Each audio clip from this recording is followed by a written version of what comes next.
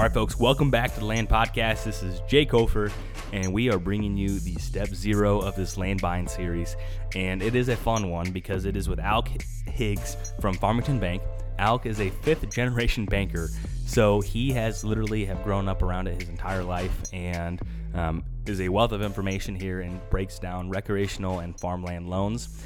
And we cover kind of a wide spectrum of topics here. We talk about interest rates. Are we in the golden era? Are we going to look back and say this is the best era, one of the best eras to borrow money? Potentially. We talk all about that. We talk about the process and things people consider to when you're shopping, the pros and cons to an ARM loan. And if you're getting a long-term fixed, maybe there's a little bit more hoops to jump through. So if you're looking to buy your first piece of ground, or maybe you already have one and you have a little bit of equity and maybe you're eyeballing the neighbors or eyeballing farm number 2, this is a great podcast for you. And I really appreciate Alec taking the time to record this. And hopefully you guys find some value. As always, you can head over to Linktree and sign up for the email newsletter where we're sending exclusive resources there. And I'll give you one little update. I know I talked about a large auction parcel that I had coming up. We had a successful sale last Friday, and it was a great sale. So we're very happy with the turnout, and it's been quite the experience to sell a parcel like that. And the coolest part is, hopefully not speaking out of turn, but it should be coming a state nature preserve down the road. So it's gonna be really cool to be part of that history and look back for many generations. And to be able to be involved in that transaction is really special, and that's just one of the beauties of real estate. And so no other updates. We're gonna go ahead and pass it on to Alec, and his information is in the description if you want to give him a call or email and ask him some questions, and be sure to let him know that the podcast sent you. So here we go. All right, we're live. I have Alec Higgs here from Farmington Bank. How's it going this morning? We're doing good, yeah. So no complaints. I just got over COVID last week, so weird talking to people here. So it's good. It's glad to be back here. So yeah, for sure. Well, thanks for taking the time here. I mean, so I don't know how familiar you are with what we're doing here at the Land Podcast, but really the essence of it is just trying to help people become more educated in the process of buying recreational land. And what we're doing here is we have basically a 5-step series, and we're breaking down literally the entire process of a transaction from start to finish, to basically help people get an idea of what is it all about? Because ultimately it can be a very intimidating process. It's a little bit different than what, just buying a typical house. And excited to have you on here and talk all about your guys' recreational loans and everything else that goes along with that. Oh yeah, definitely happy to talk about this, and to dive in when you are. Cool. So I guess before we do that, tell us a little bit about yourself and a little bit about Farmington Bank. So I've been here 6 years. I grew up in Farmington, grew up in county. I live that's the way. Probably never going to live any further than a half mile off of 116. I've been here my whole life and don't really plan to go anywhere. Kind of got into banking. I'm actually 5th generation here. It's more of a family-run operation to me than just a job. With the history here and all that. So we've been in business since 1903. This is, with my grandfather and everybody, my dad and, everybody else here. It's been nice to kind of stick around and, kind of, I guess, help a family business, I guess. So it's just me today. We're going through an exam. So normally I bring a couple other, folks from the bank in, but it's been pretty crazy, but, it's good to get those things taken care of and, shut off for another year and a half. So yeah. So explain what an exam is for someone curious what that means. Yeah. So every year and a half you have an exam. One section, year and a half, you have the state come in, state examiners, and then the next year and a half you have the feds come in. They pretty much just come through, look at your, for me, they look at, your loan portfolios, the bank's loans, make sure your asset quality is okay, make sure, you're doing things by the book, I guess, and then they score that, and then that is reported to, FDIC and your regulators, just to make sure you're doing things properly, and you're not, cutting any corners or, doing things you're not supposed to be doing. So, it's a good thing, and I mean, it's a lot of work, don't get me wrong, but, it's a good thing, because I mean, mistakes happen, and, you realize, I accidentally did this. So if they do find something, you get it corrected and move on down the road. But, for other like IT, they have their own exam, which is part of that. And, but compliance, they have their own exam. So me, I'm mainly on the loan side. So, kind of what I guess my point of that would be is, just making sure we're doing things properly. Sure. Yeah. Well, that's that sounds like an interesting process nonetheless. It's not the best process to be honest, but it's something you got to do in part of the job. So you just hunker down and get through it. For sure. Yeah. Sounds like an audit. Is it basically just kind of an audit in a nice, is it a different word for audit, like for audit exam versus audit, or I guess audit's probably the next level up? Yeah, it is an audit. So we have, to be prepared for these exams, because I mean, it really is, a test. You get a grade as an institution, and you want that to be good because, everybody else can see that, So we have auditors come in. We hire our own auditors come in, every few months, and go through everything just to make sure when the exam does happen, by the states or the feds, whatever, section that is coming. Then you're on the up and up, and if they're not going to find, if they do find something, it's going to be hopefully minimal. Sure. Fun, yeah. Well, I don't know about fun, but yeah, yeah. We won't hold you here too long in case you need to go help the rest of the team here. But so as I guess a fifth generation banker, is there some lessons that you've learned basically around the dinner table from over the years of things that people really should know before they even start the process of looking for a recreational piece of ground in terms of? Yeah, I mean, and that's the thing. It just, some people, like me, I've always grown up with that conversation around the dinner table. So I guess it's, it'd be a little different for me rather than somebody that hasn't, So, I mean, a lot of people, when they start the process, they, especially people that, just getting out of college, they've only been working for 2 or 3 years, they maybe have some student loans they want to work through, stuff like that. And, they typically, most people don't know where to start when it comes to buying, rec ground. Your farm kids and stuff, so most of them have, a general sense. I mean, I grew up with that here in Farmington, their parents are buying more farm ground, they're maybe doing some more cash renting. So they have a general idea of how the process starts. But I mean, growing up, you always heard it around the dinner table. So, I mean, it was always a little different, for me, but I mean, I wouldn't say it's a lot easier, buying rec ground, farm ground than what it is to buy, a home or have your primary residence. There's a lot more regulation with that. And, your farm ground, it's, we love doing them because, I mean, I wouldn't say they're easy, but, they're for I deer hunt, I love, we have our, our own family farm. So it's nice I love doing that sort of thing, and helping people, I mean, most of the time when people buy them, they're buying them for generations. So it's nice to, to have that and see that sort of thing. Mm-hmm. Yeah, that definitely seems to be the case there. And I guess as someone, I would say the majority of people that are probably tuning into this maybe even have a piece, but more than likely, most of them are probably looking to save up for their first piece. So is there a checklist of what people should kind of know as they're getting prepared to do this? I mean, I know you mentioned, folks may have student loans, but I mean, is there, a debt to income ratio, or is there, friendly advice of what people should really, so there is something like that? Yeah, for sure. So there is a checklist. You have your debt to income, has to be within, a certain range. Ours is, overall, your monthly obligations should not be more than 36%.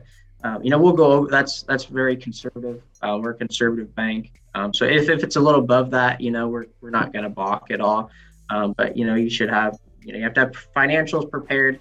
You should have 2 years worth of tax returns, anywhere from 15 to 20% down. The reason, we gather, tax returns is because we have to on paper, we talked earlier about the exam, you have to prove that on paper that, your customer, the buyer, is able to, able to pay you back, and you have to prove that on paper, which is why we do a debt to income. We have the tax returns, proof of income. We collect, most of the time, pay stubs, as proof of income. So, I mean, those are kind of the things you should be looking for. There's a lot less information you have to gather for ag real estate than what you would be for a primary residence. So, I mean, it's not a ton. Most of the time you have to have proof of your deposit, that the money's not borrowed, or anything like that. Sometimes, like people, our age, a lot of times, I wouldn't say a lot of times, but some of the times, that money's gifted, whether it's a grandparent or a sibling maybe, or a parent, they'll gift them the down payment. And then, you can write that actually off on your taxes. Whoever is gifting that money, you can write a certain percentage of that off. So that happens too. And then there's a certain gift letter that you have to have, just to, you have to track everything you do, of course. But there's certain things you have to gather and, you should look out for. And, but most of the time we keep a checklist and we send it directly to the bar. Hey, you have to gather this stuff. And then, we get the process started. Sure. Yeah. One thing, I mean, I don't want to glaze over is, 15 to 20% down for land real estate in general. That's obviously I've shopped around and I've talked to a lot of different people. Would you say that's a lower than normal standard across the space? I mean, a lot of people are 25 or 30%. I'd say, I mean, we've always been 20%. We're starting to do the 15% more. I mean, just because ag, and dirt. I mean, we don't really, some commercial properties will do that 15%, but most of the time on ag, whether it's farm, rec, whatever, we're doing 15% down just because, I mean, you can see in the market, it's crazy. And, there's a lot of people, our age that don't have, 25 or 30% down. And most of the time those people, they're solid borrowers, so why, I guess, put a fork in a deal for somebody, for anywhere 5-10%, when they're going to make that up in a payment, in 12 to 24 months, I'm just kind of spitballing now, but sure. But no, I do believe that, we are a little lower on that. 20% is pretty common across the board. If the deal's right, I'm sure there's some banks that would do 15, but that's our policy. It's, no greater than 15. Sometimes it's called an exception. Sometimes we'll over that, not very often. But if it came down to making a deal work for a strong borrower, yeah, we'll make it happen. So. Yeah, and all right, here's probably a silly question, but so with the primary residence, if you don't put 20% down, you have PMI until you get to that 80% loan to value. Do you have that with land loans? We do not. No. Okay. Typically we don't. Anything above 90%, it goes on your reporting sheets as a high asset or high liability loan, but once it's under 90, which is why we don't like to do that, because then it makes the bank's numbers look, worse. But, we've done that on occasion for the right deal, not very often. But, we don't really do that with ag ground. We just don't. So with a primary residence, yes, anything over 20%, you're required because there's more regulation with primary residence. But with rec ground, ag ground, no, we don't mess. We don't really do that. Mm-hmm. Okay. Yeah, I'm sure there's someone thinking that question there. Well, that's great. I mean, I think that 15 to 20%, I mean, would you agree that mostly the biggest hurdle for getting into a piece of rec ground is saving up that basically windfall of cash to put down on a farm? Yes, 100%. And to sometimes, some people, especially right now, a lot of people are holding on to their cash.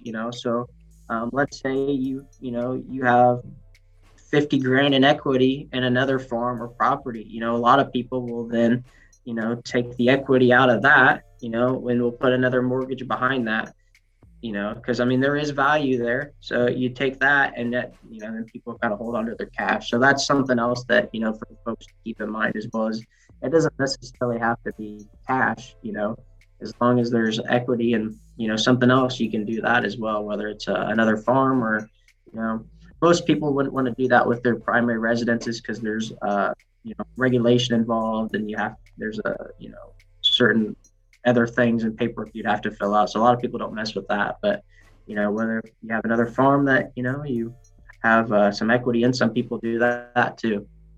Awesome. Yeah, that's great advice. Yeah, as you get going, I guess it becomes a little bit easier because when you buy this, you have the forced savings of paying down, Oh, exactly. the first farm, and you open up more doors, more opportunity. If the neighbor becomes available and you're able to purchase that farm, or you find something else that you really like, you don't have to come up with that giant cash down payment again. Oh, exactly. Yeah. So a lot of people do that. It's nice, and then you can hold on to your cash too. So. So, I have some other questions down the road, but with all this being said, in terms of people holding on to cash, and obviously the markets have been very volatile in a positive way. What do you think in terms of where current rates are going to be at? I mean, obviously they have been low for a while, but, and correct me if I'm wrong, but like,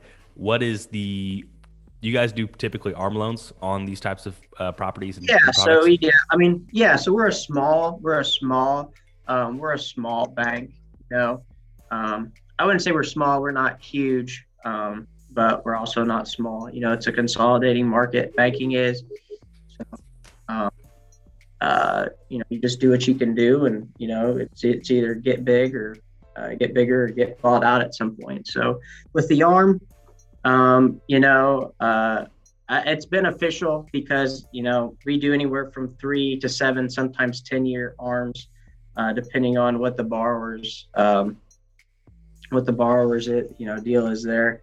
Mm-hmm. So whether it's 3.25% to 4%, it kind of depends on money down, credit score, those all come into a factor. But the things that people need to, I guess, look at when they're doing these farm loans is whether it's an arm. Sometimes people set them up on balloons.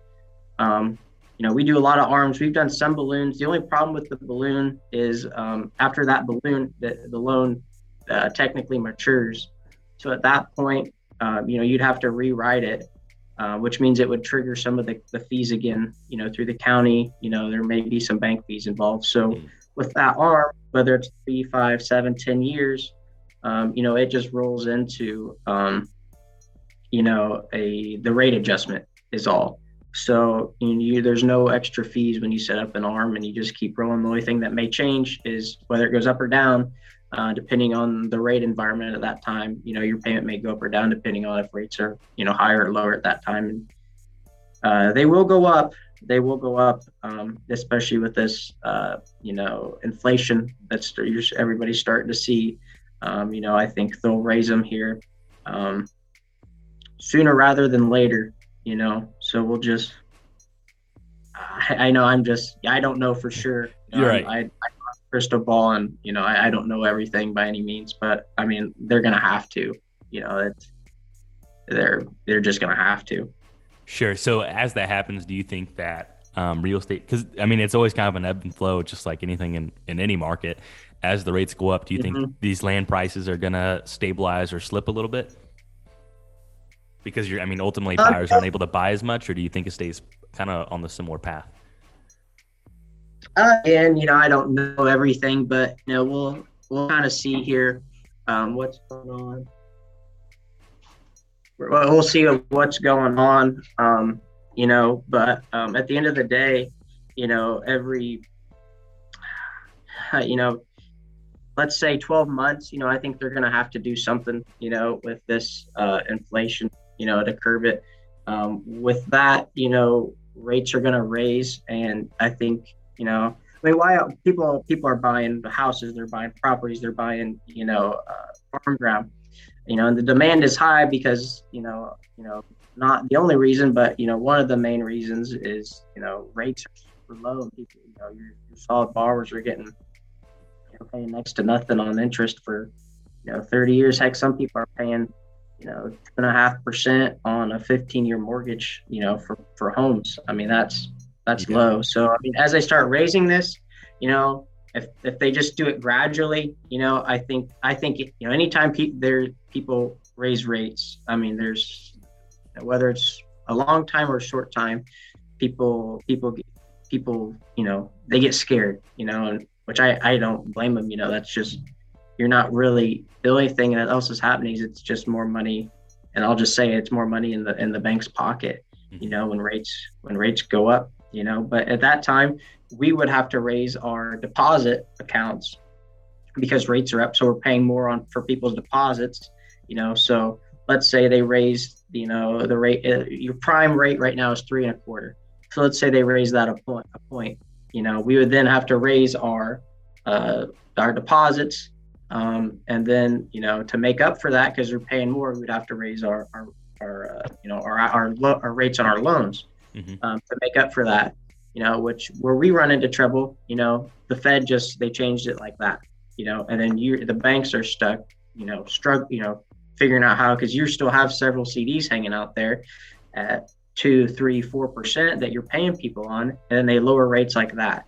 And the rates that you have tied to prime, they lower instantly to 3.25. So now, in some circumstances, you're paying folks 3, 4% on a CD, and a chunk of your loans just went to 3.25. So your margin is very thin. So, I mean, that's kind of how it looks on our end, because a lot of people, they originally think, oh, the bank's just raising it to get more money, which we are. But on the other hand, we have to pay people their deposits too. And, and you're scrambling because, I mean, if everybody's margins were less than 1%, there's not going to be a lot of community banks left, so you have to adjust with the market. Man, that sounds like a lot of moving parts there, which I think Yeah, people. yeah, I'm glad you explained that because people don't realize that. yeah, and that's the thing, I mean, banks. I mean, you see some bigger banks, here and there, whether they make, they change it, and you always hear about, this. You always hear people complain, well, this is high, my rate's high, but it probably is in some circumstances. But I mean, at the end of the day, it just depends what you have to pay people. And I mean, we do charge interest, but I think we're, if you're fair with us, we'll be fair with you type thing, and you get more. And that's why, I like community banks. There's a lot of Illinois, I believe Illinois, and I could be wrong there, but I thought it was Texas. I could be wrong though. But Illinois is one of two has the most community banks in the country. What do you think causes that, or why that is, or is it just random? I'm sure there's a reason. I don't know why. I mean, some of these banks have been around forever. I'm sure a lot of it was, I mean, Chicago, I mean, is very, very busy. It's always been a very busy town. I'm sure, having that and those busy suburbs up there, I'm sure that has had something to do with it. Because I mean, heck, some of these banks, have been around since the 1800s, 1900s, stuff like that. So I'm sure that's something to do with it. But ultimately, like, I'm not going to, hold my hat on that because I'm not entirely sure, Sure. Okay. So let me ask you this. So you guys are, I assume, can you lend anywhere in the state of Illinois, or do you guys lend anywhere in the state of Illinois? Or do you try to stay kind of in the Peoria? Yeah. So so how that works is we're a state chartered bank. There's two things. There's a state chartered bank and a federally chartered bank. So a federally chartered bank, can lend anywhere. The problem with that is most of your like your Chase, your bank, most of those are federal because they're big. They have branches everywhere. With us, we're state chartered because I mean we have 4 locations now, all in Central Illinois. So you don't really want to get too far outside your lending area I mean, you don't want to make somebody a car loan in California, because if they don't make their payments, you're driving to California to get that car, Mm-hmm. you know. So you can, we have a lot going on, and the Davenport area. We're not against going to southern Wisconsin, anywhere really in Iowa, just as long as um, you know, southern Missouri, something like that. We've got some places in the Ozarks that we financed for customers. So we'll go outside our comfort zone, but at the end of the day, you got to be careful. Doing some of those things. As long as it's a sound decision and you trust your borrower, everything looks good. You really don't have run into too much trouble, but you got to be careful because you don't want to start doing a bunch of stuff in California, because then because at the end of the day, you are a state chartered bank, and you have to abide by those laws. Mm-hmm. So let me ask you this: is someone that is shopping around for their first loan, obviously with where rates are right now, and you kind of mentioned that they're likely to go up in terms of if you have an ARM loan, is there because I know there's a few lenders that do those long-term fixed rates, but I feel that more than likely most of the people borrowing aren't those top tier borrowers to where they can get into that. Is there any words of advice or wisdom as someone that's listening to this and trying to weigh the options? Yeah, so I mean, I'll kind of get into that. So let's say we can't do that because of the interest rate risk that I spoke about earlier. Those long-term 30-year fixed rates. Most of the time, when you see those happen, they're through big companies, big banks. Fannie Mac, Freddie Mae style loans. The reason for that is they're either big institutions that do them, and they can absorb that interest rate risk, where your community banks can't. My selling point is, well, you pick up your phone and, call me, whether it's a Sunday afternoon, we're going to answer. We kind of pride our kind of motto here is we kind of pride, on our service and, that sort of thing. So, but most of the time you're seeing that sort of stuff, those 30-year fixed rates, some bigger community banks will do them, or what we do, because I don't blame people. Why wouldn't you want a 30-year fixed rate at 2 or 3%? Mm-hmm. I get that. So at that point, though, you have to be careful. Everybody. Some people just want the rate. Some people want the service. Which I see both sides. If somebody wants a 2 to 3% 30-year fixed rate, I get that all day long. So, but what you got to be careful for of that, excuse me, is, with like real estate, you start getting into secondary market stuff for Fannie Mae, Freddie Mac, people, will start selling them to bigger banks. And at the end of the day, you don't know where your loan is at. I've had a lot of people say that to me. I'm getting off of the farm loan sort of thing here, but that's more of a residential. But with the farm loans, they'll do those 30-year fixed rates, some bigger companies will. But with that, they always tend to jack up the fees a little bit here and there. So you need to watch that too, as you're kind of getting into, your first farm purchase, and if you don't know, what you're looking at, you need to call somebody and just make sure, the fees aren't crazy, because they'll get out there, the fees will on, whether it's your title work, origination fees, which is just a, like a documentation fee, certain like that, because you'll have fees from the title companies and you'll have fees from the bank. Rule of thumb is typically with residential properties is that the less you put down on secondary market, the more you'll pay in fees. And then you run into PMI and stuff like that. But and that's kind of why, I like farm, rent ground, loans so much, is that, most of the people, they're, you don't see a lot of people doing 30-year fixed rates, farm ground wise. I mean, you do, But, typically, I just got a quote I had a customer that was, thinking about, that was something he wanted. We couldn't offer it. And the rate was going to be like 5% fixed for 30. It was just one institution.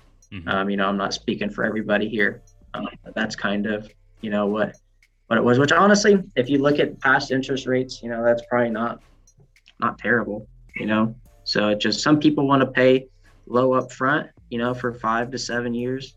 And then what they'll do is they'll just start, hammering it out, and getting paid ahead. And another thing to watch for is prepayment penalties. If you pay it off early, sometimes you get tagged for that. We don't have that sort of thing, on our farm loans. So, I mean, if you want to pay ahead, by all means do. Better than that, I kind of got off track there, but I hope I answered your questions for the most part. Well, yeah, I mean, there's sounds like there's benefits and drawbacks to both loan products, and it's dependent on pros the and cons place. to both, for sure. Mm-hmm. Yeah, pros and cons to both. I mean, I'm not gonna say I know all the answers or we're the best place to borrow money from, but I mean, just like anything with anything, there's pros and cons to it. So sure, yeah, and with the interest rates right now, I think you make a good point. With those additional savings, maybe you can put a little bit more towards the principal and build up a little bit more equity. And as those things adjust, then I mean, you'll be in a little bit better situation. But that's your expertise. That's just me thinking out loud. No, I agree. I mean, the more you put towards principal, the better off you are. I mean, it just, especially now, why, I mean, if you can pay more, pay ahead. I mean, my grandpa, he always told me you can't get ahead if the banker's always in your pocket, and he was the banker. So, mm-hmm. I mean, that speaks volumes to me, so, I mean, you have to borrow money at some point in your life. You just do, it's just the way it is. But, the quicker you can get out of debt, the better off you'll be, especially gaining, like you said, hammering that principal out, that's just more equity you're going to build and that sort of thing. Sure. Yeah. That's funny that your grandfather said that given your guys' long line of professionalism. I mean, that's true. Yeah. Oh, you broke up. What'd you say? I said, no, I just laughed a bit and said that. I mean, I won't argue with it. No, he was right. So yeah, you got to keep the cash in your pocket so you can stay afloat. Because I mean, ultimately, cash is survival, and maybe you can comment to this, but everyone has been, and actually, yeah. No matter what generation I've asked, and everyone talks about farm ground or ground in general, of you'll never make any money off of it, or it'll never pay for itself, or anything else like that. What has been the consensus around your dinner table? Is it this speculation, or is it having cash to survive and pay that and let the land appreciate? Or what's been the conversation or your thoughts on this topic? Because I'm sure you get it as well, like with these auctioners, people are saying there's no way that I'll ever pay for it, and it's always been that way. Yeah, no, that's a super tough question. I mean, I don't have a crystal ball on this one, but I guess I'll just kind of say what I think here. And farm ground right now, it's high demand, rates cheap. You've got, the only thing that kind of I wouldn't say it throws me off, but it scared me a little bit if I was going to buy a farm, is that people are, and we've seen this in some situations, people pay over the appraised value of the farm. I mean, that's a third party valuation. If you've got the cash to absorb that, and you want it, go out and get it. But at the end of the day, if you're paying extra, and I mean, these farms are appraising for some of them all-time highs. At that point, I guess I don't know, from a banking standpoint, that's uncharted territory. Let's say things start getting crazy, market crashes, you just paid $17,500 an acre for this farm, the market crashes, and now you've got, a farm worth $10,000 an acre. Now you're way over on your loan to value, and you're going to have to work yourself out of a hole. Will that farm get back up to that price? Maybe. Will that happen? I don't know. Yeah. Yeah, Is no, it? I think that's, yeah. I'm not saying that's going to happen. I'm not saying that's right. I'm just saying, it's a possibility, you Sure. know. But right now, I mean, it's a good time to buy anything. Rates are cheap. They're definitely going to go up. They're, in my opinion, they're not going to get any lower.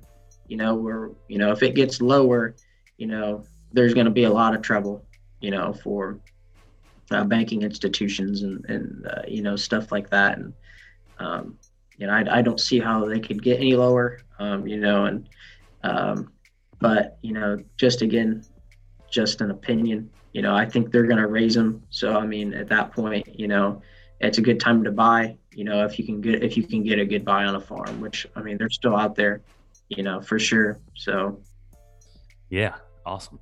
So the interesting thing about recreational land markets is with tillable, it's certainly an asset class. Do you guys view recreational land as an asset class, even though maybe income or intrinsic value isn't as clear? yeah, so I mean, right ground, it's a little different. I mean, when you talk timber and stuff like that, I mean, what I consider your collateral would be the farm. It's kind of a gray area because you're with rec ground, timber ground. Your I guess your timber would be it's considered the farm. You don't actually you know let's say you have some mature maples on there that are really worth some money. That's going to increase the value of your farm, but it's not going to add back towards, I guess, cash flow, because that's a one-time, income back to you.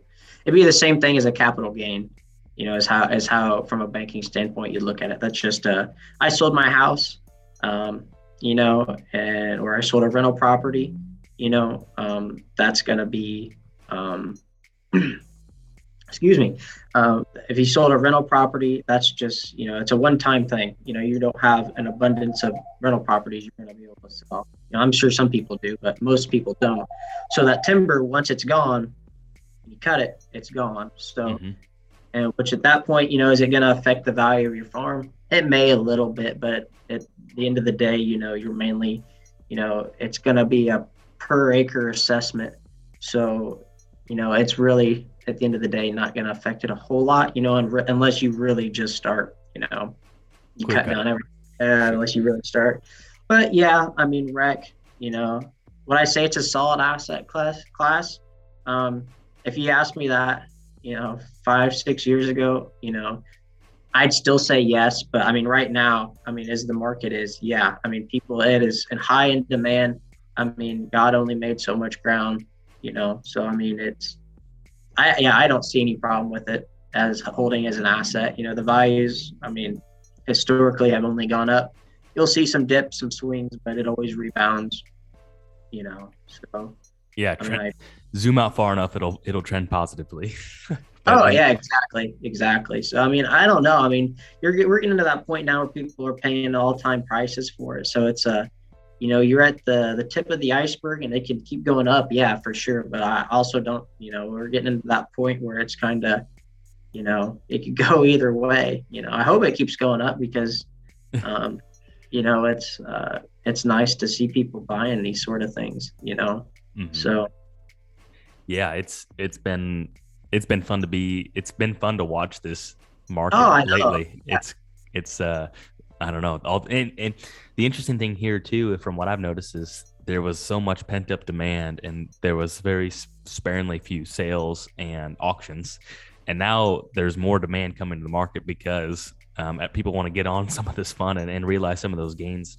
And to me, I've been seeing it stabilize or continue to creep up. And I wonder where, that supply and demand kind of levels out. Yeah, no, I agree with that. I agree with that. It's like you said, it's nice to see this sort of thing. It really is. So, you know, and it is crazy. I mean, it's crazy how, some of these farms are just going nuts. People are paying top dollar for some of them, and you know, in some cases, I mean, people are, you know, I mean, I guess there's good and bad to it. You see some people selling like family farms, that have been in the family for generations, and it's You know, that stuff kind of makes me sad because we have a farm in the Trevoli area, you know, that's been in the family since 1836. Mm-hmm.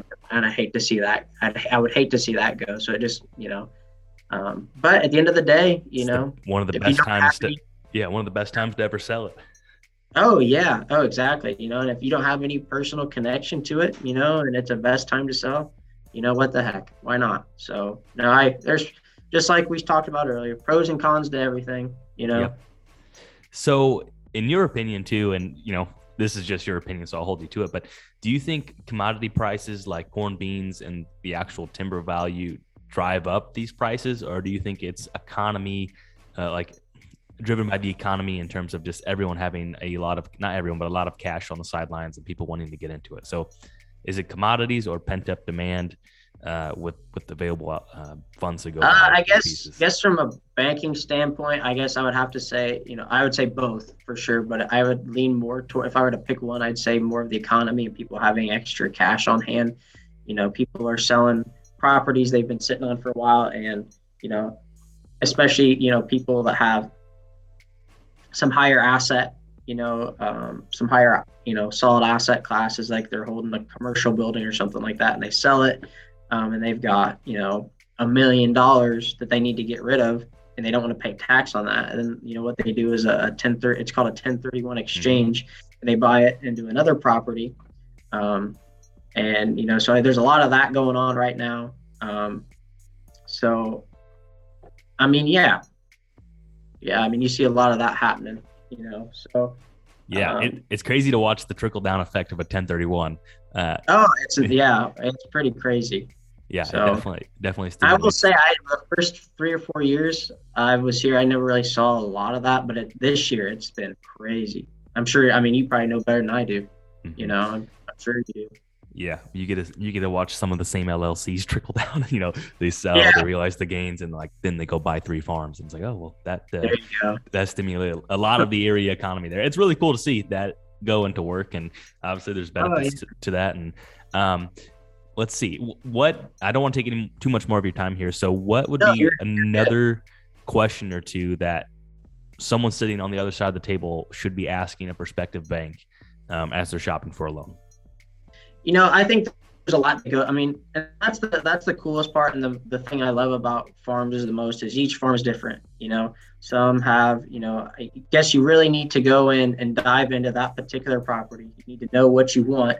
Whether you want timber ground, whether you want, corn, you want tillable. And then you need to look into that quality of that tillable. We have a farm in Fairview here in Fulton County that it's a deer hunting farm. I mean, there's tillable on it, but the ground, there's a lot of clay in it. It's not real good. It doesn't. I mean, you're not going to lose money farming it, but you're not going to get rich either by any means. So you just need to look into those sort of things too. You need to pick out what you want, and then kind of go from there. Maybe look. There's a lot of people, and you probably know as well. A lot of people are into the CRP payments right now. If you can find a farm with the CRP payment coming back, a lot of people, and then you have, additional, income from crop coming, most of the time, if you put that on a, depending on what you're getting back, if you're, on a 30-year AM, which is, not uncommon at all on farm ground, most of the time that payment pays for itself or close to it, and you only have to come up with a couple grand a year to satisfy the payment and, principal and interest. Taxes are usually cheap, on that, on rec farm ground sort of thing. So, I guess my advice, I wouldn't say I know everything, but, I guess from a banking standpoint, kind of get out there and just, figure out what you want. And then, whether it's you want big timber bottom to hunt deer, or if you want, money coming back, if you want, so, look more into crop and beans, or if you want, both, there's properties out there that have, tillable and, timber ground. So, I mean, you just find out what you want and then kind of work in from there, Yeah, that's great advice. Okay, now let's we kind of alluded to this, but and you kind of answered these in a roundabout way, but I'm just going to ask you, it's time to get out your crystal ball and trust your Hopefully. gut here. So in the next, Okay. this is just up or down. So Okay. the rec land market in the next 12 months, up or down? Up. Okay. Rec land market in the next 3 years, up or down?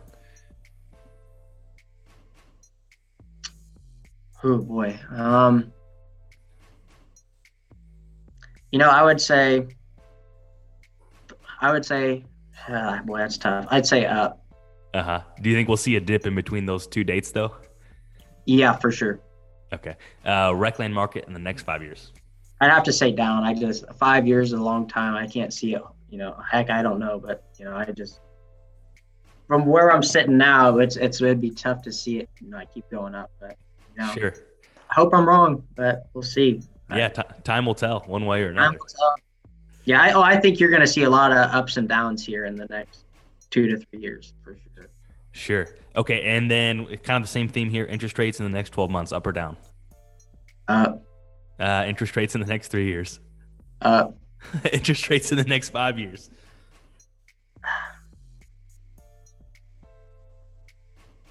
I think it's gonna be up every year. I mean, between those categories, I'm not saying they're gonna jump to 12%, anywhere near that, but I think they're gonna keep gradually as the economy recovers from the COVID and stuff like that. I think you're gonna gradually see them raise interest rates. Mm-hmm. Heck, I mean, it wouldn't be uncommon for the rates not to change in between years 3 and 5. Mm-hmm. So. Do you think we're quickly leaving the golden era of interest rates? Like people are going to go back and I bought a house in 40 this year and I have a really good rate, 30-year fixed rate. And I have a feeling in 10 years, I'm going to look back and be like, holy cow, I can't believe I got that rate for this. Yeah, I think you're right. I think, anyone that in the last year to two that have refinanced their homes, I think probably is going to look back in 3 to 5 years and be like, wow, I'm glad I paid, to refinance this. That $1,500 was worth a lot, to refinance it, or, whatever the closing cost and the purchase was. I mean, I think they're going to go up, Sure. They're going to go up. I mean, it's inevitable at this point, Well, great. Well, I really appreciate your time here today, and I'll give you an opportunity to share your whatever you want to share, your email or plug the bank, and hopefully someone out here listening will take you up and ask you a few more personalized questions if they're in the market to buy some ground. Yeah, for sure. So, you can reach me here at the bank at the Farmington branch. You can get a hold of us at 309-245-2441. That's our main line. Or my email is just ahiggs at bankoffarmington.com, all one word. So all together. So other than that, it's nice talking to you and appreciate your time. Yeah, certainly. Thanks for hopping on here. I'll let you get back to your fun endeavor with you. No, we can keep talking. Yeah, now it all makes sense. But no, I really appreciate it. I hope you have a great holiday, and thanks again. Yeah, I appreciate it. Have a good holiday as well.